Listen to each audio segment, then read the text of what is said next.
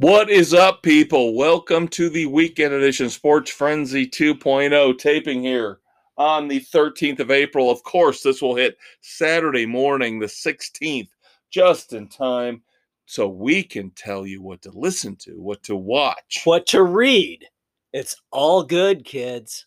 And as always, we will start off with music. We've got some interesting singles to discuss, and then an album I have been looking forward to for many, many years. An epic rock opera. That is right. But I would be remiss if I did not give the Conquistador props for throwing in an interesting suggestion or two. Yeah, these just kind of popped up and harkens back to a band that I didn't realize how far back they went. And it goes back to the era that we love, the 80s. Yes. Because this band technically started off in the mid-80s. Yep. The Dan Reed Network. Was it Canadian funk rock, I believe is what they're considered. Yep. They've got a new album coming out. Yep. What was it? Let's Hear It for the King is the album. So we got a couple of singles released. Yep. The funny thing I read, I did some research. I would never let my man down. So I did some research on the Dan Reed Network. Really interesting history for this band. Again, goes all the way back to the mid-80s. The record labels have shunned them, have dropped them, have picked them up. They bounced around a lot. It's really weird because I read at one point a record label dropped them because the lead singer shaved his head. This is probably late 80s when hair ruled, when everybody had the mullet and the feathered back. Yeah, and this band has changed their sound from what I've listened to over the years. They went from straight up pop, top 40, to now they're kind of rocking it out a lot more. Yep, and I think obviously I'm making a presumption, but when you heard them, I'm assuming that's why you suggested them, is because you saw the potential for them as a rock band that we should let everyone know about. That's right. The way it worked out when we were when I was listening to review last week after listening to the Chili Peppers, this was the band that popped up. It went in with that first single that I said that we should listen to, Starlight. And I started getting into this one. I'm like, you know what? This isn't bad. And so the next one popped up off of the upcoming album, Pretty Karma. I listened to that one, like, all right, these guys are pretty good. And then I started listening to some of the older stuff, looked how far back they went. I'm like, I would not have listened to them early on.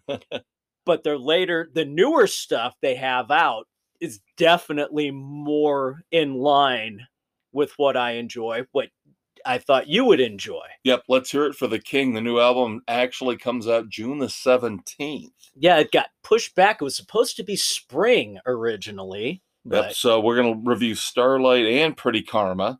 But like Dave said, I went on Spotify and I just started to play the Dan Reed Network, and a lot of the stuff early on would not be my taste. No, mine either. But these two songs are a little bit harder rocking, a little bit more what you would come to expect from things that Sports Frenzy 2.0 would appreciate. Yep, definitely. So Starlight, it's one of those songs where everybody's looking for their shot at fame. What are you going to do with it? How are you going to be in that light? Really apropos for these times with everybody wanting to do their podcast, wanting to be a YouTuber, wanting to be an influencer. Really hit home, and it's a driving song. It's very catchy. So yep, I gave it 3. That's 3 where I'm frenzies. at with Yep. it as well. And I also gave 3 to Pretty Karma, the Yes. follow-up. Yep. The only thing I didn't quite care for on Pretty Karma was the speech at the end. Yeah, that was a little snowflake-ish. Yes. So I actually went 2.5 on that one just because of the snowflake speech at the end. But the song up until that point, phenomenal. I can see that. Believe it or not, me being the angry, bitter man that I am, and of course we'll get to that later on at the end when we get to our dumbasses, continuing my rant from a regular Sports Frenzy episode. Go back and listen to it if you haven't already. I am willing to put up with that. Living Colour is a band notorious for that, but we love Living Colour because they do it so well. They do speak to the issues, the social issues that need to be addressed, but they do it in a way that I can respect and you can respect musically. Right. Yeah, they interweave it very well. This one just kind of seemed thrown in at the end. I agree. But I'll still give it 3. Because again, I am a man of the people. Oh, sorry. Did I laugh out loud? So, Dan Reed, they're worth checking out. Yeah, again, check out the newer stuff. Stay away from the earlier stuff. Unless you're one of those poppy people. Yeah, it's kind of derivative pop rock 80s stuff that basically, if they were doing a Miami Vice episode, it probably would have made it. Maybe on the outskirts. Yeah. That being said, I can't rip the Dan Reed Network after the other 2 singles we've got. Oh God. And these are by bigger name rock stars. Should we start with Van Zanten? The political song. Political Sweet Florida. And I had a bad feeling this was coming. Oh my God. I didn't want to review it. Oh my God. But because of the musical pedigree, I said, let's do it. Let's give it a shot. Oh my God, it was bad. I was hoping for something a little more like Sweet Home Alabama, like Gator Country from Molly Hatchet, where they're trying to be a little more subtle in terms of talking about their home state and how much they love their home state, not just an outright political diatribe. Yeah, that's what this was a full-on diatribe on how Florida is great because they don't believe in masking, and Ron DeSantis is the god of all time. Brilliant. And we don't take political stances here most of the time on Sports Frenzy. We try not to. Both sides are fucking morons. But this is just, if the song had any kind of weight or any kind of musical significance, maybe we'd give it a higher rating, but I can't do anything with it. I give it 1.5. You're more generous than I was. I gave it 1. Yeah, it was mildly catchy. That's about it. I can't dance to it, though. No, you can't. Dick, I can't dance to it. I just can't. Stay away from Sweet Florida, unless you're a Florida cracker-ass cracker. Yeah. And again, we're not making pronouncements on political parties or... Because believe me, some of these songs like this that we would rip on, we might actually appeal and like some of the ideas behind the candidates, but the way it's carried off is just nah. It's Florida. It reminds me of, remember way back when Fleetwood Mac's Dreams was God, that ruined the song for me. That ruined. And I didn't like the song to begin with, but I really hated after it was politicized by the Clintons. Yes. So we're equal opportunity political haters here. Yes, that's what I'm trying to say. Yes, we are. All right. Then we have Strange Game by Mick Jagger. This is a theme song from an upcoming TV show featuring Gary Oldman. Yeah, on Apple Plus. Called Slow Horses? Slow Horses. I didn't like it because it felt like a theme song. It felt kind of like a It did. variation on the Sopranos theme song. It just didn't, to me, have any originality, any creativity. No, I did like the old school 60s beat to it. But as far as the vocals and the lyrics, it was just See, it's another 1.5 for me. I Just will concur. very I will concur with that one. Yeah. Now we move on. Now to the centerpiece of our music segment. The piece de resistance of the week. Which needs time. We need time to review this because I have always said one of my unsung heroes of the 80s is Aldo fucking Nova. And finally, he reemerged from his hole. After how long? He stopped producing Celine Dion records, and now he's actually back with his wicked ass guitar. The Life and Times of Eddie Gage, rock opera. We still don't know if this is the entire rock opera. No, what this is, because this is it has there a 10-song EP. But it's taken him. He's talked about the fact he's got 100 songs that he put together in the framework of this rock opera. And now he decides, well, here's 10 songs. How long is this rock opera going to be? I think the problem is he is a perfectionist. He is anal retentive. Everything's got to be in its place, perfect. That's why we haven't heard from him in 20 plus years. I don't think we're getting anything else from him. I don't. I would be surprised. If he's that much of a perfectionist, if it took that long to get to here, you're probably right. Right. Now, that being said, reviewing the Life and Times of Eddie Gage, I will say I loved it. I fucking loved it. I did as well. 2 instrumentals. Yep, we've got that with On the Way to the Psych Ward, which is halfway through, and then the finale, Les Agnes. Yep. Now, initially, he came out and he said he was going to be singing every song differently. Every song was supposed to tell a different part of the story.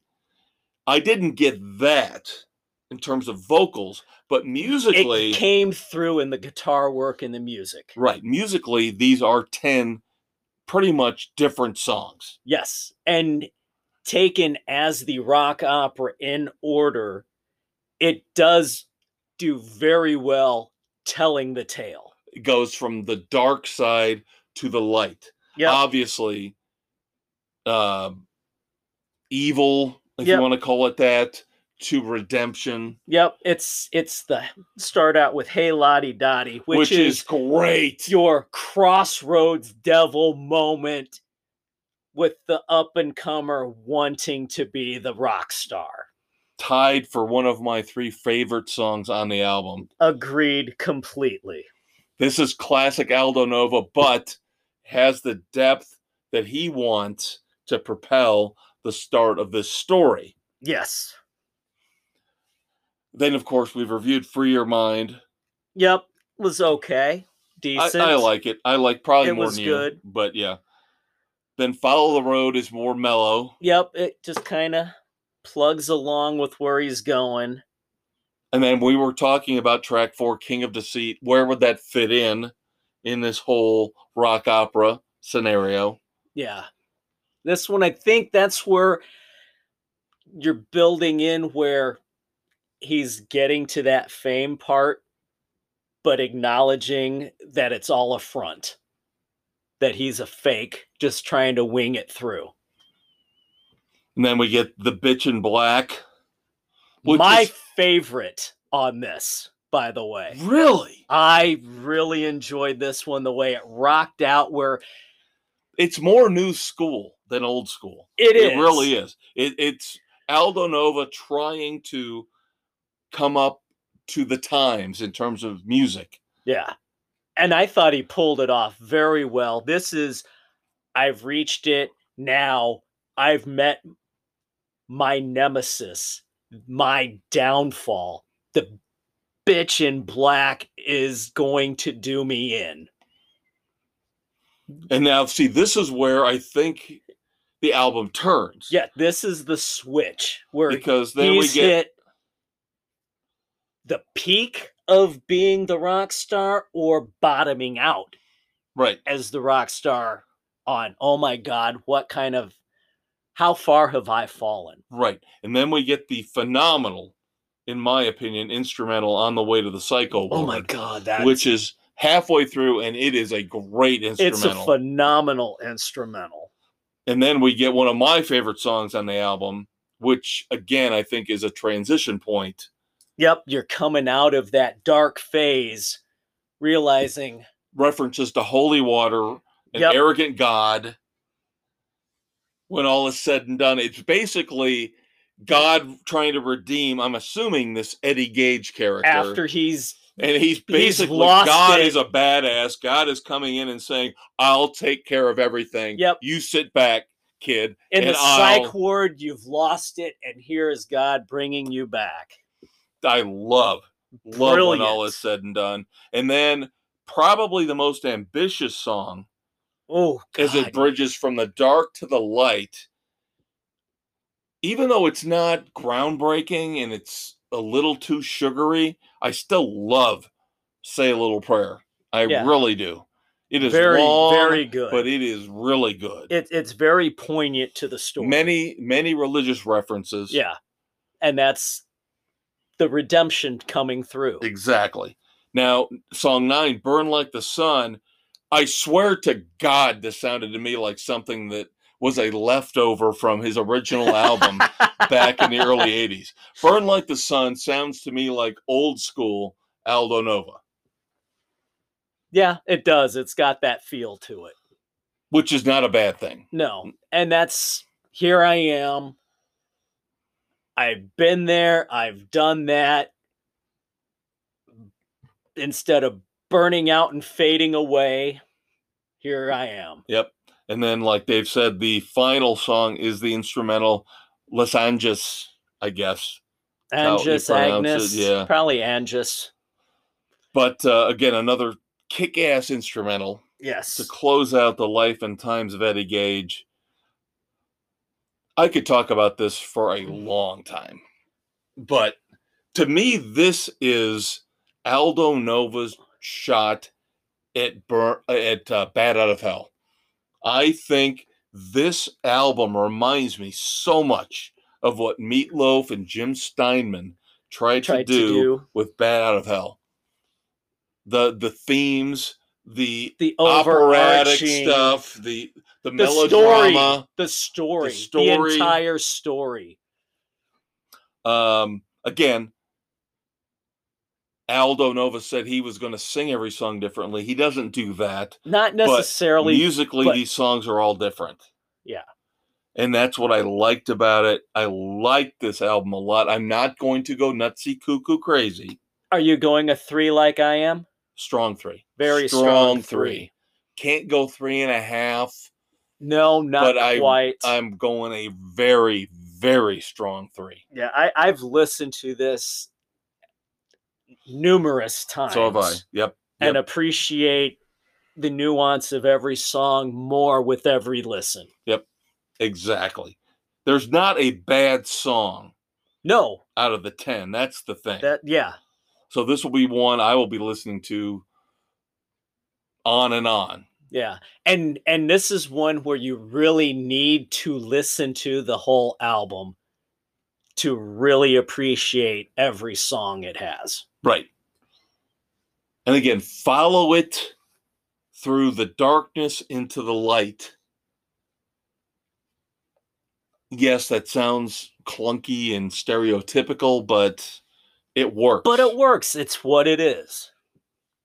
God, thank you for giving us Aldo Nova back. He delivered.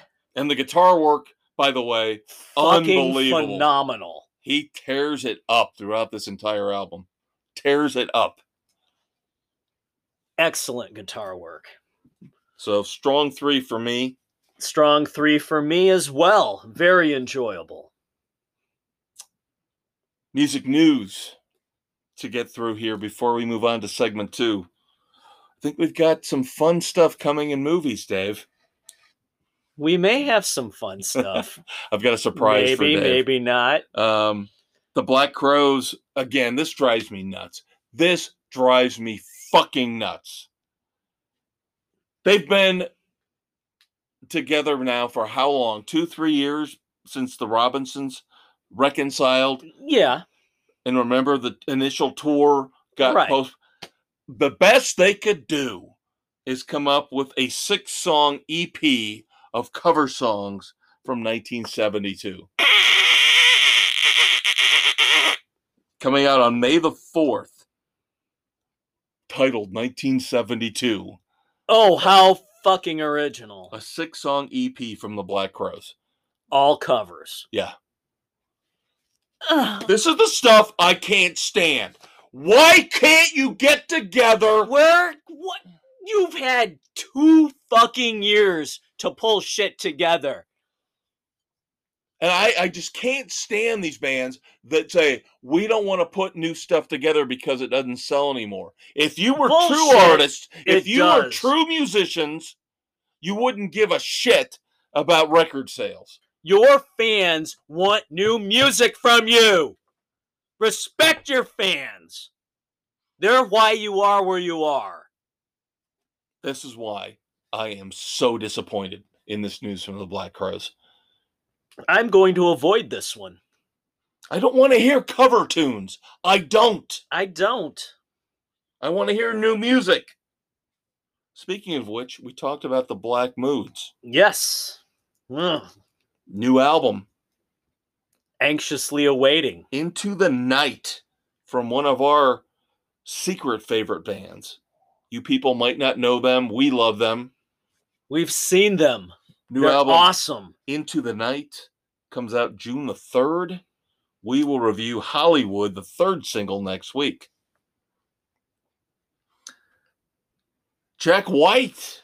We're going to review The Fear of the Dawn next week. The full album. How about this for an opening night show? Jack White on stage in Detroit. First tour stop on the Fear of the Dawn tour. Proposes and gets married. That would have been a cool-ass show. That would have been at. freaking awesome. That would have been really damn cool. Yeah, got married, proposed, got married on stage, first night of the tour. Awesome. Congratulations. Cool. Yep. Put Meg in the rear view. Now, finally. All right. This is going to make me sound like a misogynistic bastard, but that's fine. We'll talk more about that later. Dave and I listened to the first single from Alec Lifeson of Rush, his new band, Envy of None. Dave's already making faces like he's got to make a dump the size of Toledo. No, I'm ready to puke at thinking about that crap. We don't fest. always review the best and the brightest. We take chances. We took a chance because it was Alex Lifeson. And it was awful. It was pathetically awful. Well, here's another project. We're not reviewing this yet. I don't know if I want to put Dave through this. But boy, this one, when I first heard about it a couple days ago, really intrigued me. But it sounds like the exact same thing. And I'm not saying female vocalists suck. I'm not. Evanescence, Pretty Reckless, Pat Benatar, Belinda Carlisle of the Go-Go's, Joan Jett. We love all of them. We love all of them. I mean, seriously, not just in a physical sense. We love all of them. We love their music. We love their voices. They rock They rock harder than 90% of the men out there. Yes, yes, they do. But like I said, this Envy of None thing has scarred us. Ugh. When I start hearing old school rock stars hooking up with young female singers, now I get very nervous. I'm very nervous. Who do we have? A secret album release, ironically, from a band called Third Secret, came out April the 11th. Without pronouncement, without Any warning. fanfare, just no fanfare. dropped. Here is the band. Matt Cameron on drums from Pearl Jam and Soundgarden. Kim Thale, lead guitarist from Soundgarden. I was hearing a little bit about this. Chris Novoselic, bassist from Nirvana. And you're like, holy fucking shit. How can this be bad?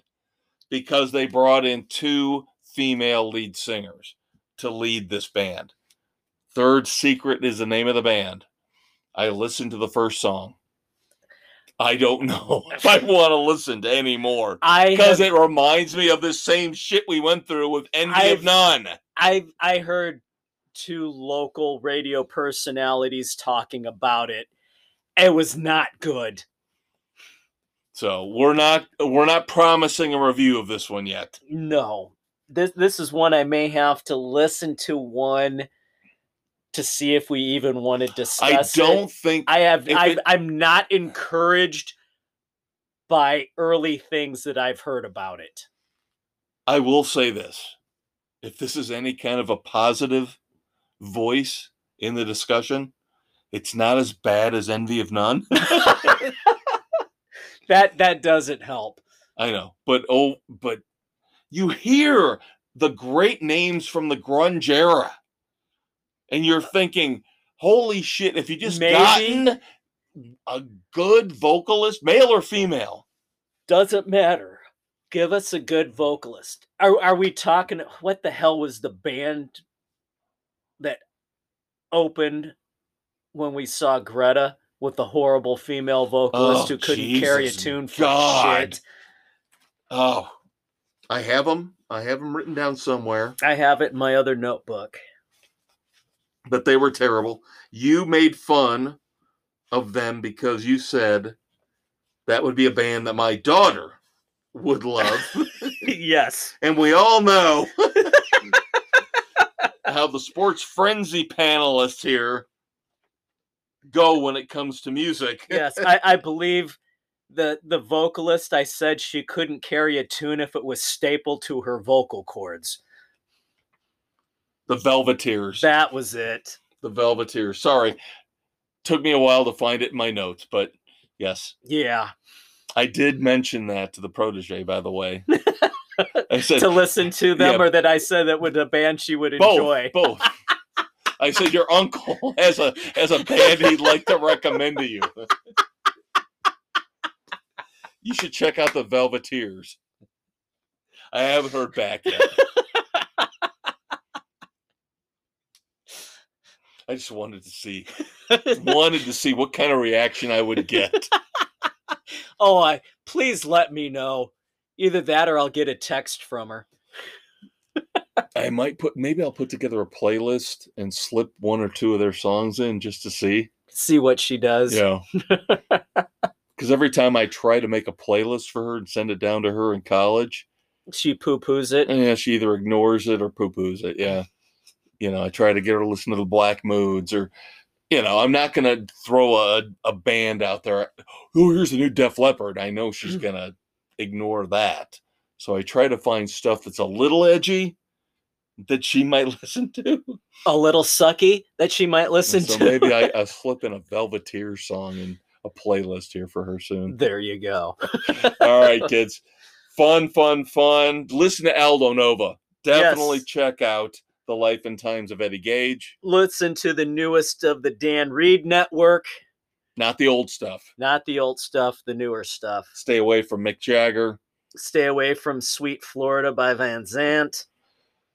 But come back. Don't stay away from us. Come back for great movie reviews coming soon.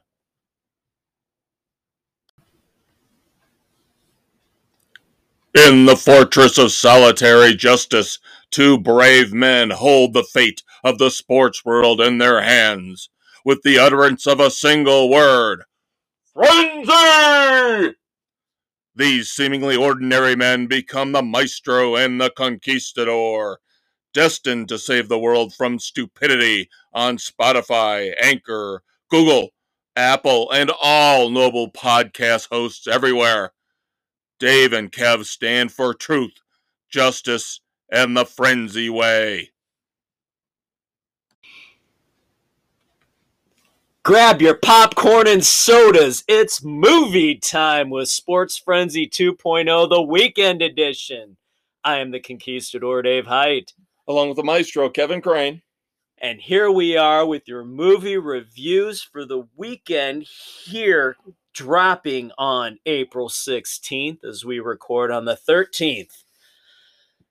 The agreed upon film for the week, All the Old Knives, an Amazon Prime production with Chris Pine and Fendway. Don't call her Fandy. Fendway Newton. And she loves She's to show pretty. off her boobs. She's pretty. She is, boy. We're going to go misogynistic here because we love the female anatomy, and hers She is one of the most phenomenal. sexy women in the world.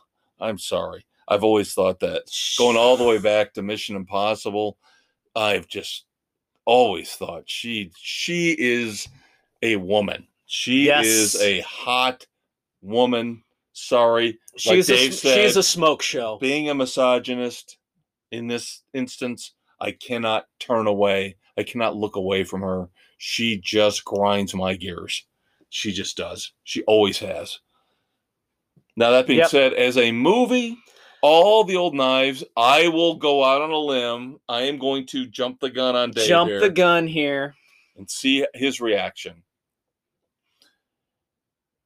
When I called this up on Amazon Prime and they show you the IMDb reviews because they are connected, the IMDb reviews were they were 3.5, I think, was the average I saw out of 5, which is not necessarily great. It's not terrible, not great.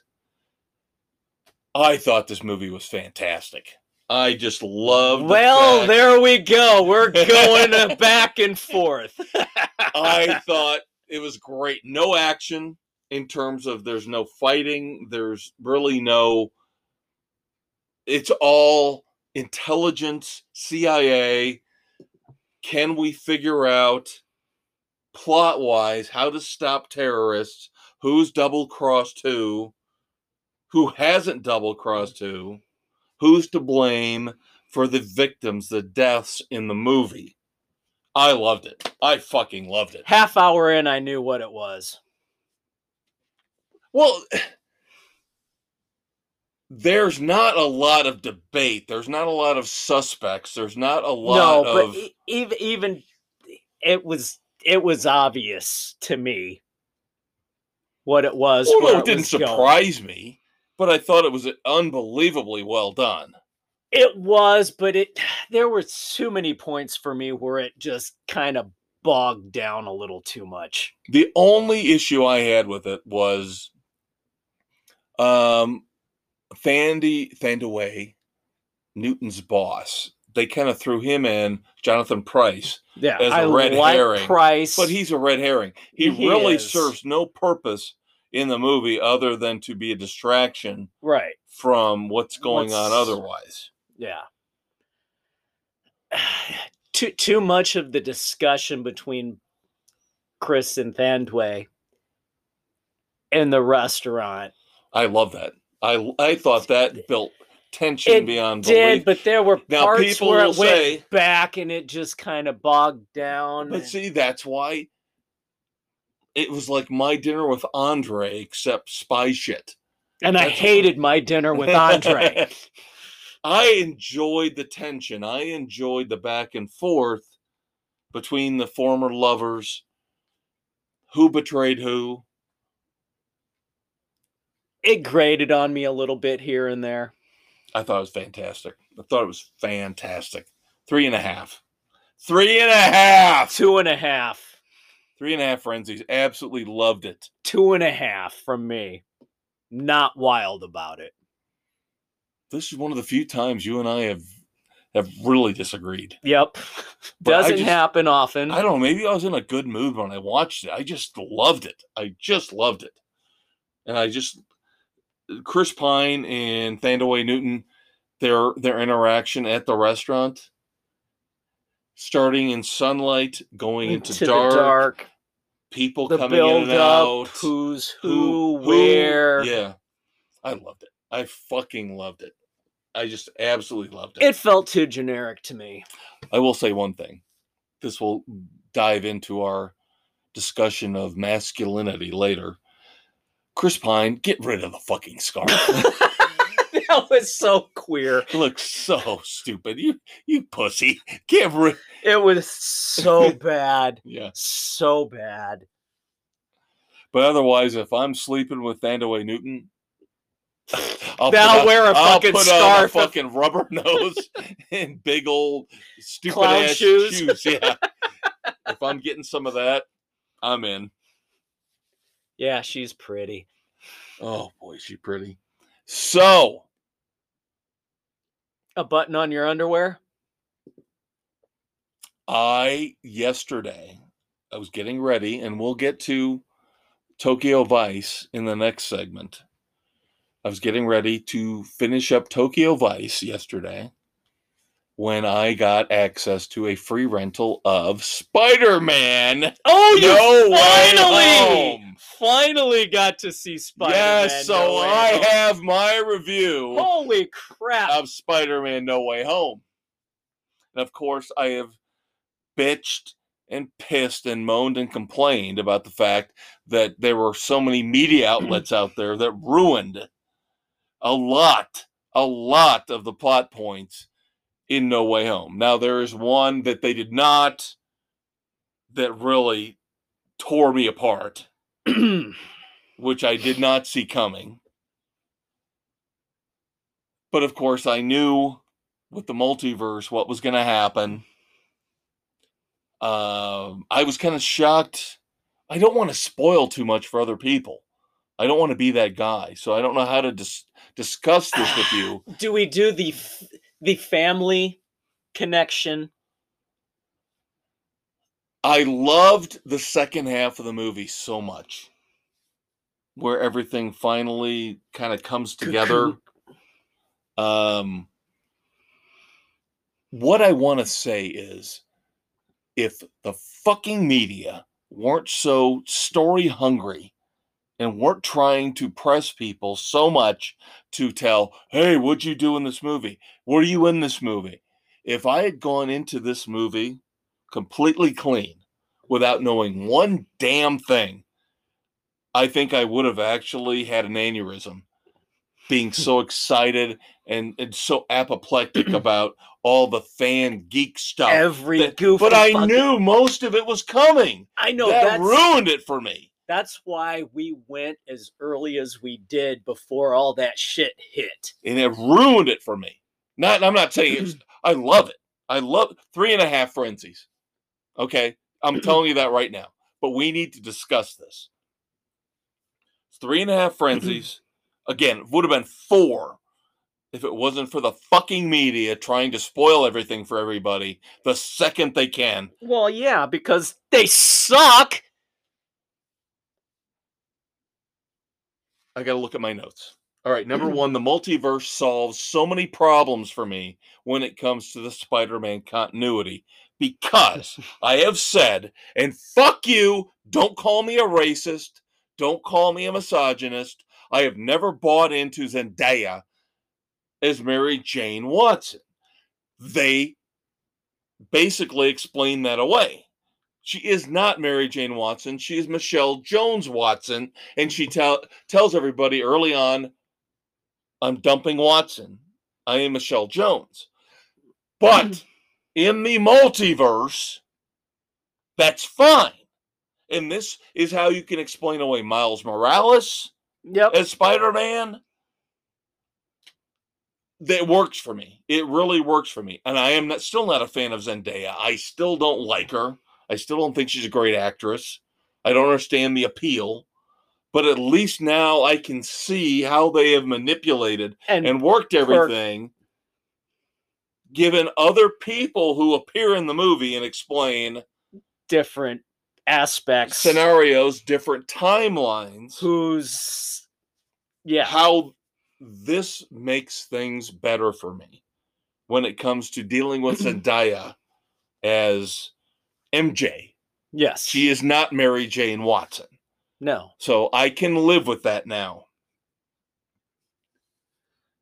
We talked about the one thing that tore me apart. I will not bring it up. But anybody who knows Spider-Man remembers the tragic death that was the impetus in the comic books for Spider-Man was the death of Uncle Ben. Just take that into heart as you watch No Way Home. And the great quote, with great power comes great responsibility. That will come into play. It's a tear-jerking moment. It is the hardest moment to watch in a movie, to me. It is the hardest. On multiple levels. For numerous reasons. I also will give them a little bit of... God, again, I don't want to spoil anything for people. How long's it been out? 3.5 months. We're not at the 6-month point. One of the characters that is brought into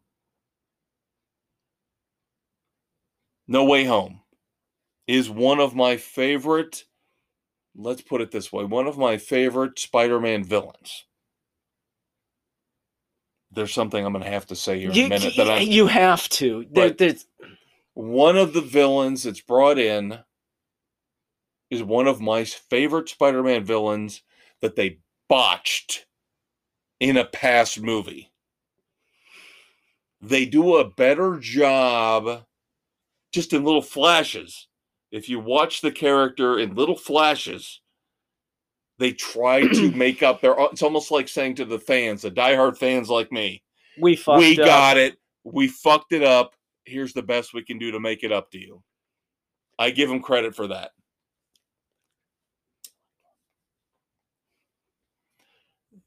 Here's where Dave and we're going to push things to the boundary because he will allow me. I always feel bad about this. I really thought, and this could be a flaw. Maybe this is why it's not a 4-star movie, a 4-frenzy movie to me. They could have done the Sinister Six, and they came up one short. They did. And they could have done it, and it wouldn't have been that hard.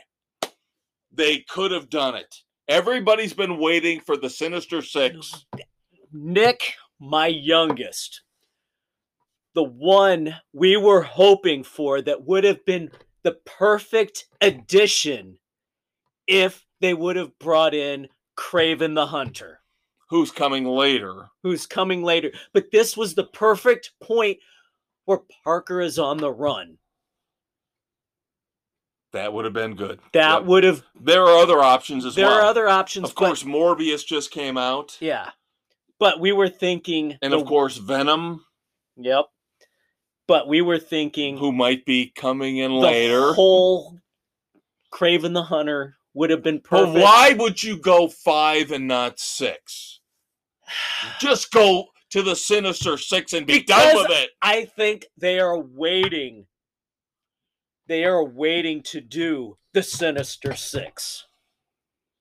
Some of these actors will not be around. I know. To do the Sinister Six. You know this, and I know this. This would have been the perfect opportunity. As much as they hit a home run out of the ballpark with this movie, far exceeding expectations, especially with COVID restrictions still in place early on. Yeah. 3rd biggest movie of all time in America.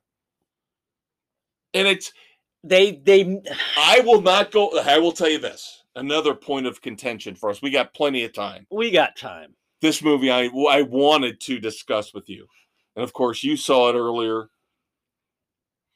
Might not be my favorite Marvel movie. It's close. It's close. Everybody's going, "Oh, greatest Marvel movie of all time." No, it's not the greatest Marvel movie of all time. I'll tell you which movie I still love the most. I still love The Winter Soldier. God, I still love The Winter Soldier was a lot. Phenomenal. And of course, Endgame it's hard to top. Endgame, the whole Infinity War. Yeah, Endgame the culmination. Saga. I did like this a lot. And like I said, the second half sold me on it. The first half I thought was a little slow. It took the build up, but when it found its stride. Again, if I could have watched this movie without knowing what was coming, it would have been so much. Oh, I would have blown my mind. I think the reason you even thought the early appearance of the character who never showed up again, I thought was going to be more integral later on. A certain man with dark glasses. Can I say that? Yes. I thought he was going to be later on, and I thought that was going to be a little more. I just didn't realize that was going to be a cameo early on. Yeah. No, I think where you thought the first part was so slow is because what was ruined for you, you expected the boom. I did not feel the first, watching it early on, not knowing anything, I did not feel that slow part.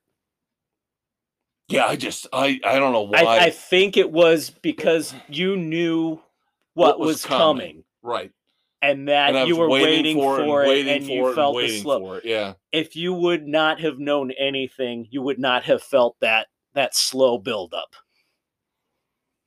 And again, that's why I hate the media. Why do you have to spoil everything for everybody the minute a movie or a TV show has its finale or a movie comes out? Because you have to be the first to report whatever. It's bullshit.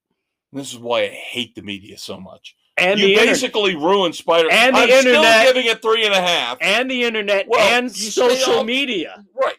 But I stay off of all that. I don't do that. The one source that ruined it for me was regular media. I can't now go look at entertainment news without these idiots ruining everything. They already ruined part of Morbius for me. They've already ruined the big spoiler in Morbius for me. They couldn't, but no, they'll tack on, spoilers in the story if it pertains to the plot. But all these guest appearances, all these other... I don't want to know guest appearances. They are such assholes. Yes, they are such assholes. If you don't see it the opening night, you're fucked. And the worst thing is, the spoiler they put in for Morbius fucking would have made the Sinister Six. Fucking would have made it perfect. Fucking would have made it perfect. So there you go. The idiots in the media actually, by calling out what happened in Morbius, screwed everything up. No, they actually pointed out a deficiency in Spider-Man where they could have made the Sinister Six work. There you go. Ugh. You better not slap me. You better stop. You better not slap me because I'll ban you from Sports Frenzy for 10 years. Will Smith, done for 10 years. Cannot attend the Academy Awards ceremony. You want to hear my conspiracy theory? Sure. I still don't believe this was anything but staged. I guarantee there'll be an appeal next year. He'll get back in. They're going to let everything die down. They're going to let everything die down. And then they're going to let him back in. He won't even serve a year penalty. This was all phony. This was all phony. This conspiracy theory in there is the smirk on his face as he walked away, and kind of the look on Rock's face. Like, there we go. There were things that lead you to believe they've staged it. And again, this ties into my overreaching theme, which we'll get to. Started on the regular Sports Frenzy. We'll wrap it up here in that last segment when we get to our dumbasses. You know who I love? Ricky Gervais. God, I wish Ricky Gervais. he should host every goddamn award show. He actually came out and doesn't give said, a shit what he says. He said he didn't go far enough. He said I would have made a joke about her and her boyfriend. See, that's what I'd say. That's what we need. That's Chris Rock should have responded when. Well, when Will Smith said, Remember, "Keep my wife's name out of your fucking mouth." He said, you could see Chris Rock saying, I could go. He wanted to go. He should have said, "I'll keep your wife's name out of my mouth if she keeps my dick out of hers." Or her boyfriend. Not you, Will. Not you. Not you, King Richard. Little Richard's not getting there. Yeah. Just ridiculous. The things that Hollywood puts us through. Book reviews. Book review, yes. Born for Trouble. The short story, The Further Adventures of Hap and Leonard by Joe Lansdale. Oh, you bitch. I forgot about this. God damn it. You are not up on all the Hap and Leonard tales. No, by Lansdale. I have read half of them. I've watched all of the 3 seasons of the TV show. I've read about half the books. Oh my God. I am caught up with them. I will first say that the introduction Lansdale has talking about Hap and Leonard is great. Because he talks about how fans say, how is it they don't age? He goes, I don't do it in the timeline of I write. To me, it's not, it's 3 years since the last one. They've aged 3 years, and so they should be. No, it's where I want it to be as an author. I pick where they are. Well, look at Spencer. He would be literally 90 years old right now. Right.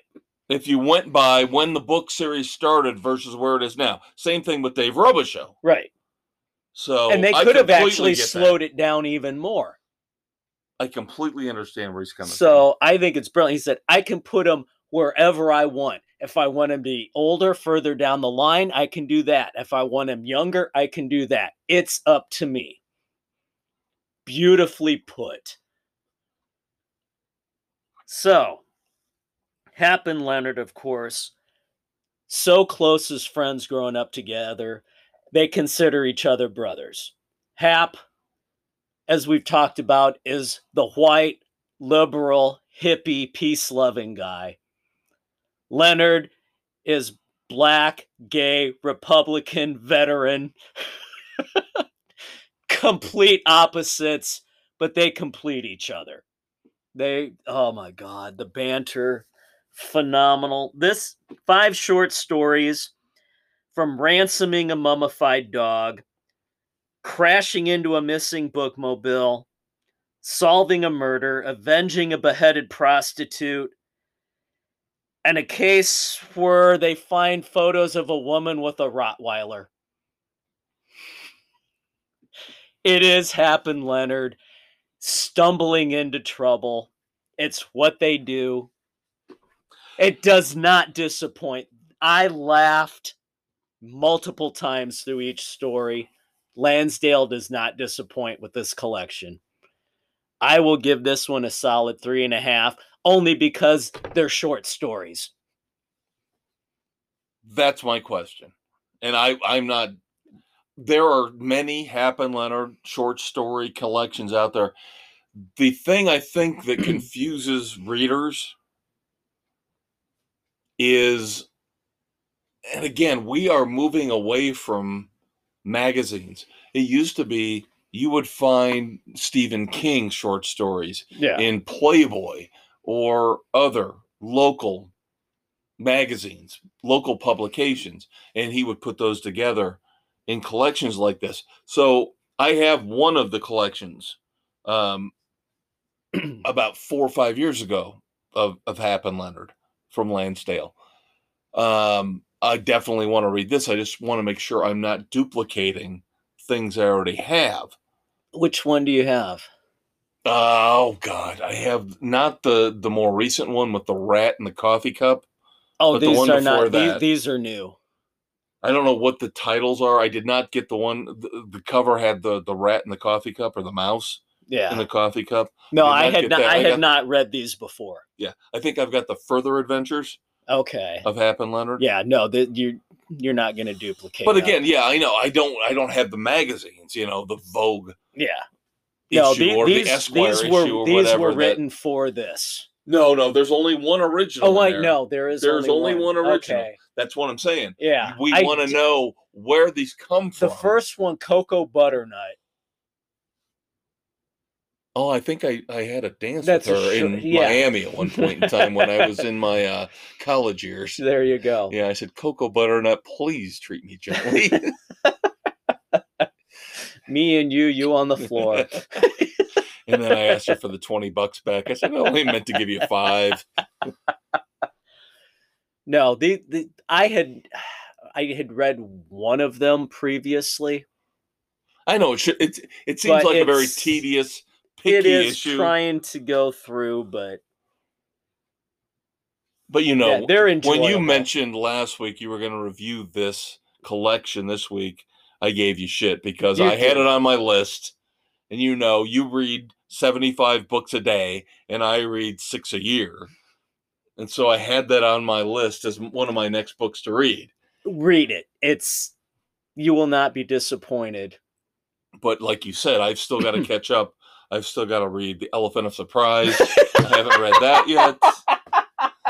Read that before this. I've got to go back. I've still got to read Vanilla Ride. Yeah. I still haven't. God, Vanilla Ride is phenomenal. Are you talking about the character or the book? The book. No, the whole thing. Vanilla Ride is a must. I've read the stuff in between. Yeah, you have to read Elephant of Surprise before you read this. Okay. Thank you. That helps me. But yeah, I read everything between Vanilla Ride and the Elephant of Surprise. That stuff I've read. Get Vanilla Ride and read Elephant of Surprise before this. Of course. And everything will come together. Dave just did his big the whole all-encompassing Zen Guru Doctor Strange interlocked fingers after doing the whole world coming together as one. Kumbaya, blah, blah, blah. Of course, Literary Frenzy is one of our standard segments that we have done for 30 plus years. Dave and I put that together to try to bring some culture to the barbarians that were on our panel back then. That's and some of them are still barbarians. Uncultured swine that they are. Eventually, we will get to the new Jonathan Kellerman book. Yes, once you finish it. Yes! Again, I'm waiting on you! 5 books a week, 6 books a year. Compare and contrast. James Lee Burke coming out soon. The new Letty Davenport album just came out. The Investigator. Yep, I don't know if I'm going to read that. I'm going to give it a shot. Well, why not? You read it while you're on the toilet. That's right. Friday morning, you'll be done with 300 pages. It's all right. I'm reading something else right now that I'll have a review maybe and we in 2 weeks. Have a very significant Literary Frenzy moment of silence coming up. God, we do. So stay tuned, kids. Dave's going to indulge me and let me have 5 or 10 minutes to complete my misogynistic rant that I carry over from. We've got a streaming yet, too. Oh, yeah. We got time for that. We got it all, kids. Stay tuned. Read Hap and Leonard. You Watch Spider-Man No Way Home. Go back if you can and watch the Hap and Leonard series. It's hard to find It's hard to find, but if you can, you will not be 3 disappointed. seasons. I think first 3 books, if I'm not mistaken. I think Savage so. season. Yeah. Yeah. Yeah. So check those out. So good. We will be right back. You can't go wrong with us. Stay tuned. We will tell you what to watch and what to listen to. It's so silly. To listen to anybody else, ridiculous. Hello, this is Will Smith. You might know me as the original Fresh Prince of Bel-Air.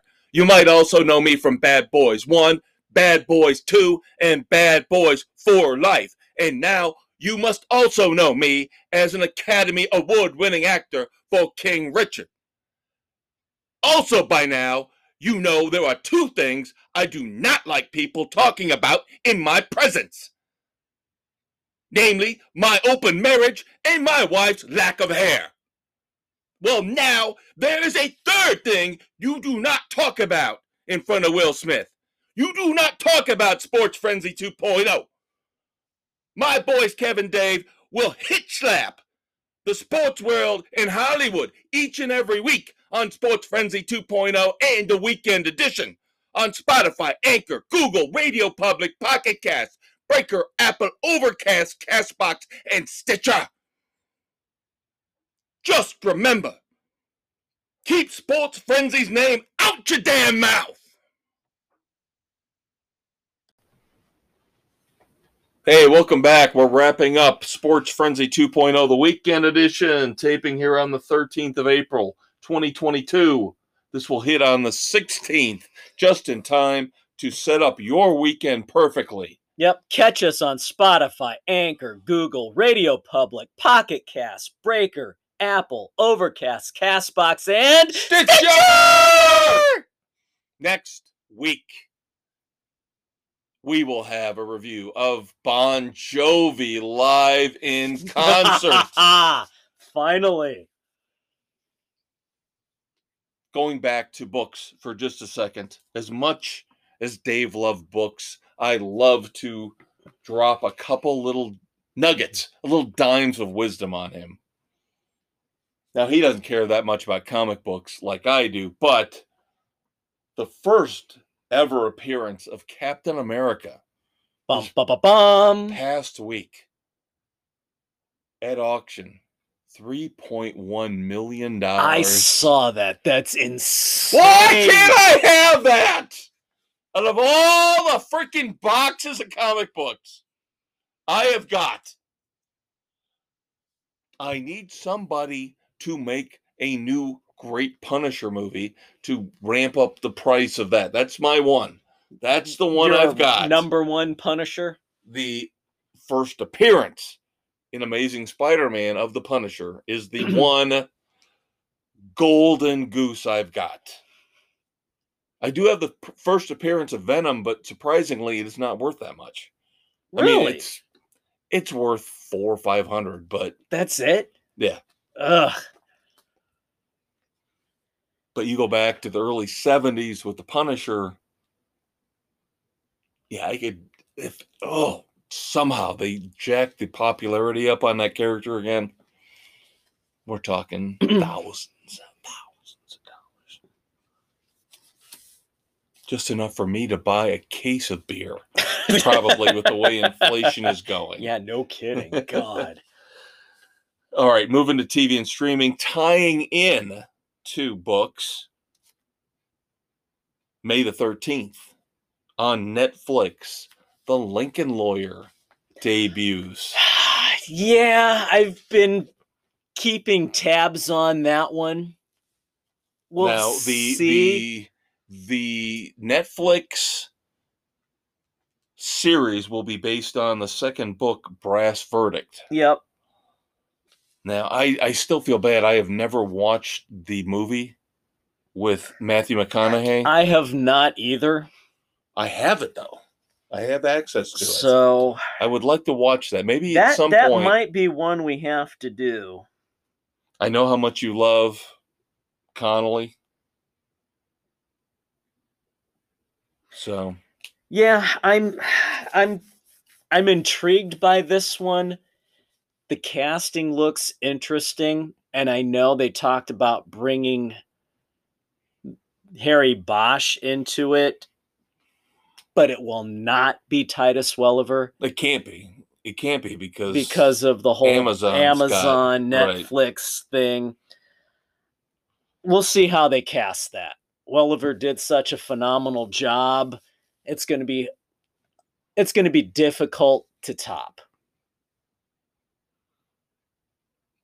The last season of Better Call Saul is coming up here in the next week or so. Yep. And they have confirmed confirmation from Breaking Bad. Yep. Bryan Cranston and Aaron Paul will be back. Yep, they will be back in the final season. They will not say in what capacity. Just confirming that they will be there. It better not just be a little 5-minute right at the end. I have got to catch up on that. I have tried and tried and tried. And I know you said your youngest. Nick has blown through Breaking Bad. And he's finished up season 5 of Better Call Saul because it just dropped on Netflix. Right. So I tried to watch Breaking Bad. I got through 3 or 4 and I fell out on it. Same thing with there's just so much damn stuff to watch. I know. And you have to actually just frickin' make the commitment like he does. Right. Because he's done that. He's burning through Blacklist right now, too. He's already in season 3. See, that's another one where I got through, I think, halfway through season 2. And I said, I've got to move on to something else. Yeah, no. Nick's blowing through Blacklist It wasn't right bad. now. I'm not saying these shows are bad. I'm just saying something else jumped in. Yeah. Grabbed your attention. No, he just pulled you away. He focuses on one and tries to get through it. Yep. Now he took a pause on Blacklist because Better Call Saul popped. Now, of course, we normally don't talk about reality TV. God, we avoid it at all frickin' costs. But I find this to be a harbinger of bad things coming. Because we've talked in years past about the NFL, and we've talked about how we're scared to death that they're going to move the NFL to pay-per-view, or like with the NCAA finals in basketball. There were people out there that still were shocked when it's on TBS. It's on TNT. What do you mean? This is what they're doing. It's a money grab. We talked about this on the regular Sports Frenzy this week with NASCAR. Yeah. How the ratings plummeted when they moved the races from Fox this week to FS1. So I'm not sure how this stunt is going to work. But one of the most popular reality shows is moving from over-the-air ABC to Disney Plus. Dancing with the Stars will now only be available on Disney Plus. Who gives a shit? Well, you and I don't, but again, I'm worried about the precedent this sets. It's absolute crap. It's all a fucking money grab. We've talked about it on the sports side, the entertainment side. Here again, Disney Plus, it's the fucking rat. Of course they're going to maximize their damn profits. I hate it. I'm wondering if this is not turning into a way to go a la carte that I have been wanting for 10 years. But how do the cable companies keep charging more and more when they have less and less content? Because what content is there is charging more and more to keep it there instead of going off on their own. At some point, people, I think this is going to happen in the next 2 or 3 years, are going to just drop cable completely and say, why? I'll go to a streaming service to get 90% of what you're giving me. Comcast, for a fraction. AT&T, DirecTV. I don't have to have the equipment. I don't have to pay your box fees. That's what she said. But but you know what I mean? I know it's just ridiculous. It's getting close. I'm getting really damn close. And I am proud of myself. Going to sports for a second. Not caving to Marquee Network. Because I am a huge Cubs fan. I can tell the Ricketts in pride, fuck yourself. Your Cubs, as much as I love them, do not mean that much to me, where I'm going to switch my cable company for one network. Fuck you, Ricketts. Go buy Chelsea. Fuck you. Fuck your soccer. I got something to say about soccer coming up, too. I got it all covered, kids. But first, before we get there, Dave and I have to cover streaming. Yes. Tokyo Vice. Yeah, no, I mentioned, I'm sorry. I fully expected to have time to watch all 3 episodes, but because of the Spider-Man thing... I got through 1. I got through 1.5. Okay. Not far off. I was able to get through the first one. HBO is at least a little bit more generous to their viewers than Disney. Like with Moon Knight, where it's one a week. At least HBO Max gave us 3 to start off with. So Dave and I will try to catch up next week with the full, by then, 4 episodes so far. Hopefully. Now, the first episode is the most key episode, because that is the one directed by Michael Mann, the mastermind behind Miami Vice. And people are going, even my daughter, who knows so little about 80s pop culture, even said to me, when I mentioned it to her, said, is that connected to Miami Vice? And I said, yes and no. And no. It has a dynamic that is somewhat similar. It's got a feel that is somewhat similar, but no, you can't compare the two. Not even close. As opposed to 2 police officers in Miami, you've got a journalist and a police officer in Tokyo investigating crime. See, to me, that's more similar than I guess you're giving it credit for. It's close because you've got 2 diverging characters trying to get to the same issue. Right. Because that's how Crockett and Tubbs met, coming from 2 different directions. Right. Now, this takes a little bit longer to happen. Yeah. This first one, it's a long setup. They're playing the long game with this one. Ansel Elgort plays an American from Missouri who decided to go overseas to Tokyo to try and become a crime reporter there. And he doesn't realize, as opposed to here in America, where you basically get to report whatever the fuck you want. Yeah. True or not. That's so rigid on what you're allowed to put in print. It's spelled out for you. You cannot deviate at all. No, the police tell you this, height, weight, victim, gender. You report that, and that's it. Yep. There's no murder in Japan. And, of course, there is racism. Yep. Oh, big God time. forbid, reverse racism. God forbid that ever happens in this world. Gaijin. Yeah. God forbid. But Ansel Elgort's character has to put up with that. Yep. It's intriguing. It felt a little slow to begin with. I'm waiting to see if the second episode picks up at all. I'm hoping it does a little bit. He's so cynical. He is such a cynical bastard. Yes, I am. I've been burned 2 damn many times in life. Tokyo Vice is awesome. I love the first episode. I am willing to put up with the slow burn as long as there's a payout. Like All the Old Knives, which we reviewed earlier. I was willing to put up with the talking, the conversation, the plot exposition. I didn't need shit blowing up every 5 minutes. I didn't need that either, but I fucking knew where it was going too damn early. But do that you my know where attention Tokyo waned. Vice is going? Not at this point. Okay. That's why I'm willing to go to episode 2. All the old knives. You just want to see what happens with the whores. Well, not necessarily. Or the hostesses. The hostesses, but the mostesses.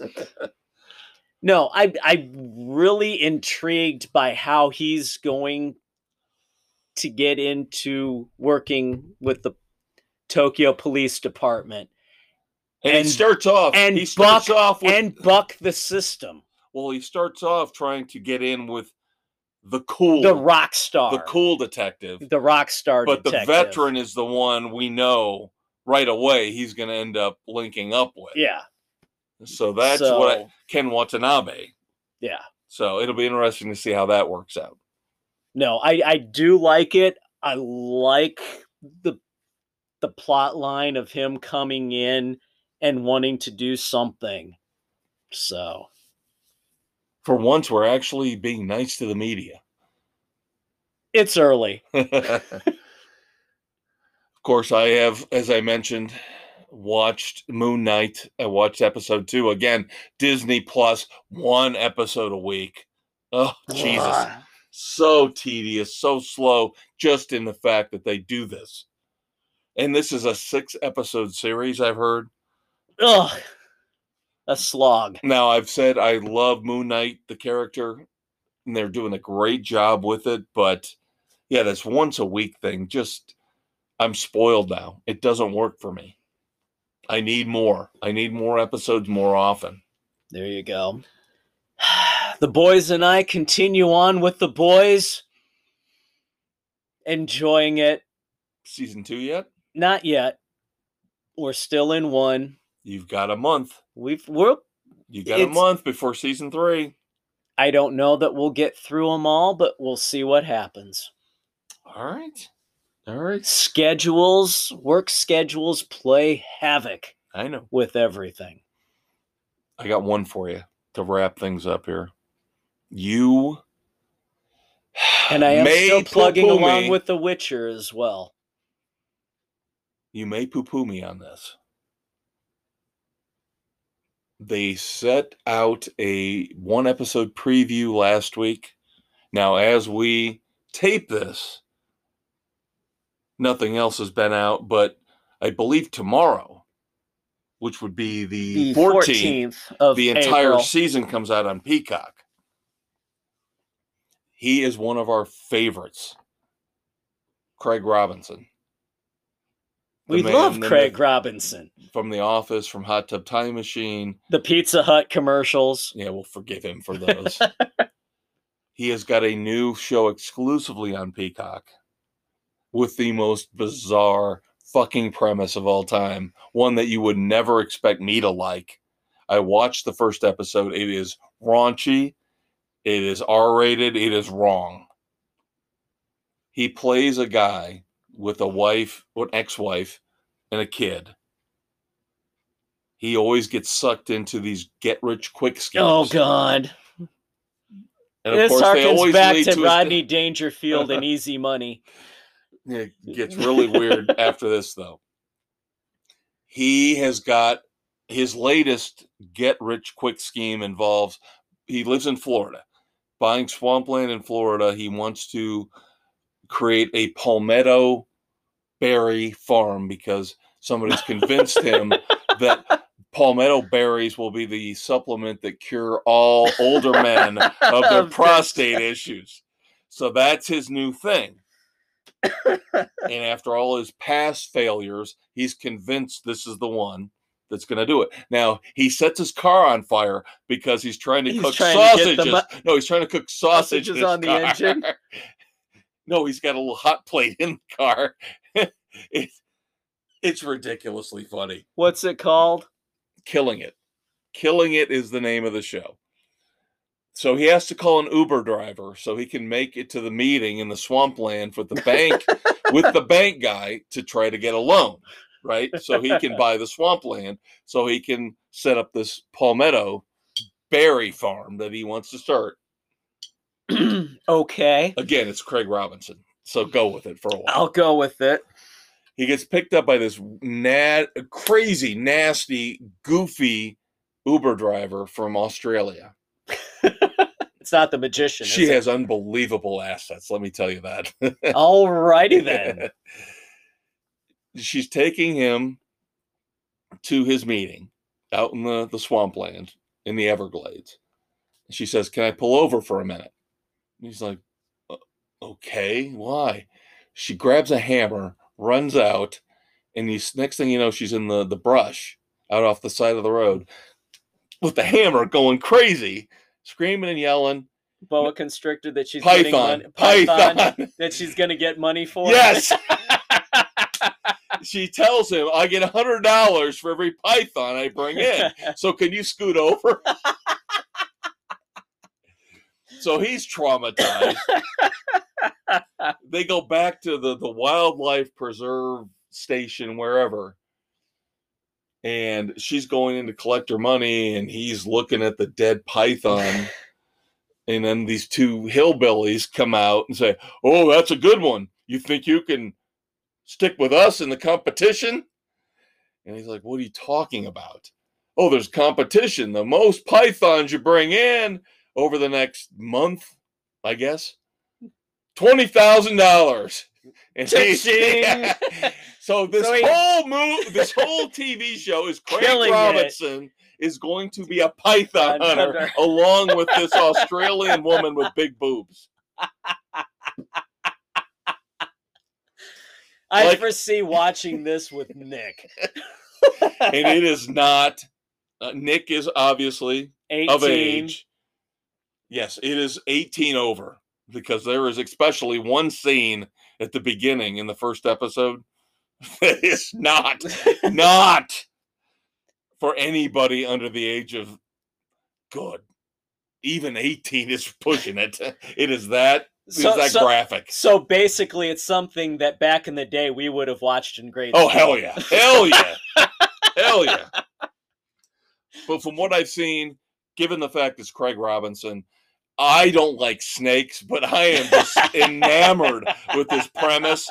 I'm like, this would be like something I would expect from our man, Greg Garcia, who came up with My Name is Earl and Raising Hope. Yeah. That's how twisted and demented and wrong this show looks like it's going to be. That's why I'm going to watch it. And it's on Peacock and all no holds barred. Right.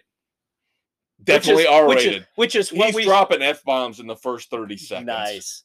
Which that Peacock would have been the appropriate venue to really do My Name is Earl correctly. Yes.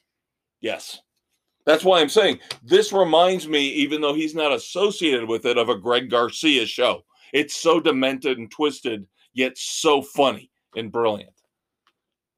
Python hunting has become a sitcom theme now. I like it.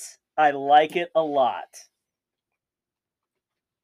All right, so to wrap up, I have to finish up my rants of the week. But first, moments of silence. I alluded to a literary moment of silence. Henry Patterson, otherwise known by his pen name, of course, Jack Higgins. God. I know you've read a ton of his books. I have read damn near everything he wrote. Oh my God. So good.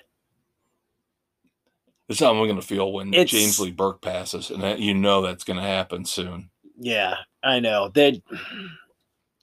They're not phenomenal by any stretch of the imagination, but they're fun adventure. Didn't Rob Lowe star in a TV movie based on one of his books? Yeah, I think so. Yeah, because you've got the Irish Republican assassin who now works with the British government to take down terrorists. Yeah, so well done. And this is what I'm worried about, is another 10, 15 years down the road, who are going to be the great authors that we're going to remember in our pansified society, which, again, I will get to. once you get rid of James Lee Burke, Jack Higgins. You know, James Lee Burke is in a category of his own. I know. But we lost where Robert B. Parker. We're going to lose John We Sanford. just lost Jack Higgins. Right. Brad Thor's pretty damn good. I'm reading his stuff right now. But again, who's going to step up 10 years from now and carry the mantle? That remains to be seen. And of course, we lost, in my opinion, a giant in comedy. Gilbert Gottfried passed away.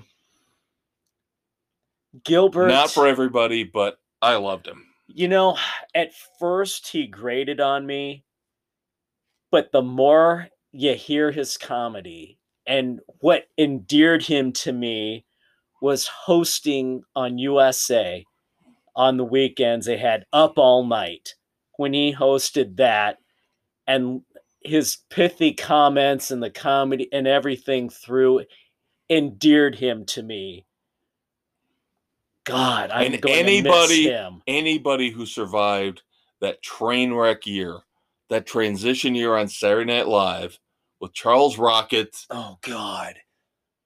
You know, now, of course, SNL is a train wreck all in of itself, and it has been for a decade. But back then, that was a culture shock for them not to be able to bridge. Yeah, there was no bridge at that point between the Aykroyd, Belushi, Murray years, and then get into the Eddie Murphy, Joe Piscopo, Billy Crystal. Right.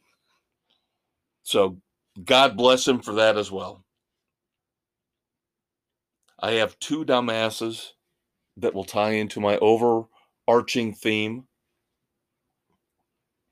I have been railing all week on the wussification of men. Stop apologizing, men. Stop apologizing for what who you are. Do. Stop apologizing for being a man. And stop overcompensating. We talked about the idiot in a regular edition. Where's the Me Too movement tracking down this idiot with 4 doors for more whores? Right. You've got those on his assholes who get away with everything, and then you've got others who, like us, just for being white men, are automatically vilified. And we talk the truth. We will not apologize. Everything Dave and I say on this show, we've thought out, we've scripted, we have talked about, we have thought out. This is not improv. Well, some of it is. Yeah, but that's just the dirty words. That's true. Let's bring up a couple examples here, shall we? In the weekend edition, Red Foreman, Dumbasses of the Week. Your man, the man you love, the man you idolized a couple weeks ago, you celebrated, pussed out on us. He pussed out on us. Sam Elliott apologized for his criticism of The Power of the Dog. Guess what? I'm not apologizing for my criticism of The Power of the Dog. It's a piece of dog shit. It sucked as a movie. It had nothing going for it. This is what I'm talking about. Shame on Sam Elliott for not sticking up for what he believed. One of the guys, one of the men that we thought we could look at, who had, we thought, a pair of cojones, fuck him. Stand by what you said. I agree with everything you said. I like the movie better than Dave, and I still agree with everything he said. It's homoerotic. It's crap. Jane Campion, all the movies she puts out are crap. Oh, I offended people. I am so tired of fucking men apologizing for saying what they feel. That's what I'm saying. We don't apologize here because we say what we feel. Why? Sam, you fucking asshole. Why do men have to apologize for what they say when women can get away with saying whatever the hell they want to? Thank you. Impunity. Thank you. Thank you. Thank you, Dave. Thank you for making my point. I'm sick of the damn double standards that this society has created. Not only women, people of color, different genders, people of different sexual orientation, fucking lay off. Because you want us to come at you, we will. And here's another one. Jimmy fucking Kimmel, again, has his front row seat on the plane of doom reserved. Where are you going after him? Okay, I will admit, Representative Marjorie Taylor Greene went she's too far. A fucking psychotic bitch from hell. I agree. She went too far. But Jimmy Kimmel gets to say, where's Will Smith when you need him? Implying violence against her. Again, she's being a snowflake. She's being a snowflake. But where is the Me Too movement on coming Jimmy after fucking Kimmel for wanting even violence if it's upon a really, her? really light implication of violence against women, it is still an implication of violence against women. Oh, Jimmy Kimmel makes a joke and says, I'm going to call Batman off on her. I swear to God, if I meet Jimmy Kimmel, I will get myself thrown in jail because I'm going to punch his ass in the face for being a false man. He is the problem with society. He's a snowflake bitch. He has cowed down to get where he is. He is not the person he used to be. He and Stephen Colbert, you guys, I will strap you in the front row of the Sports Frenzy plane of doom. No, they're strapped in on the outside, on the nose cone. No, and probably the two of them will have strap-ons, knowing how they are. All right. See you, kids. See you next week. Thank you.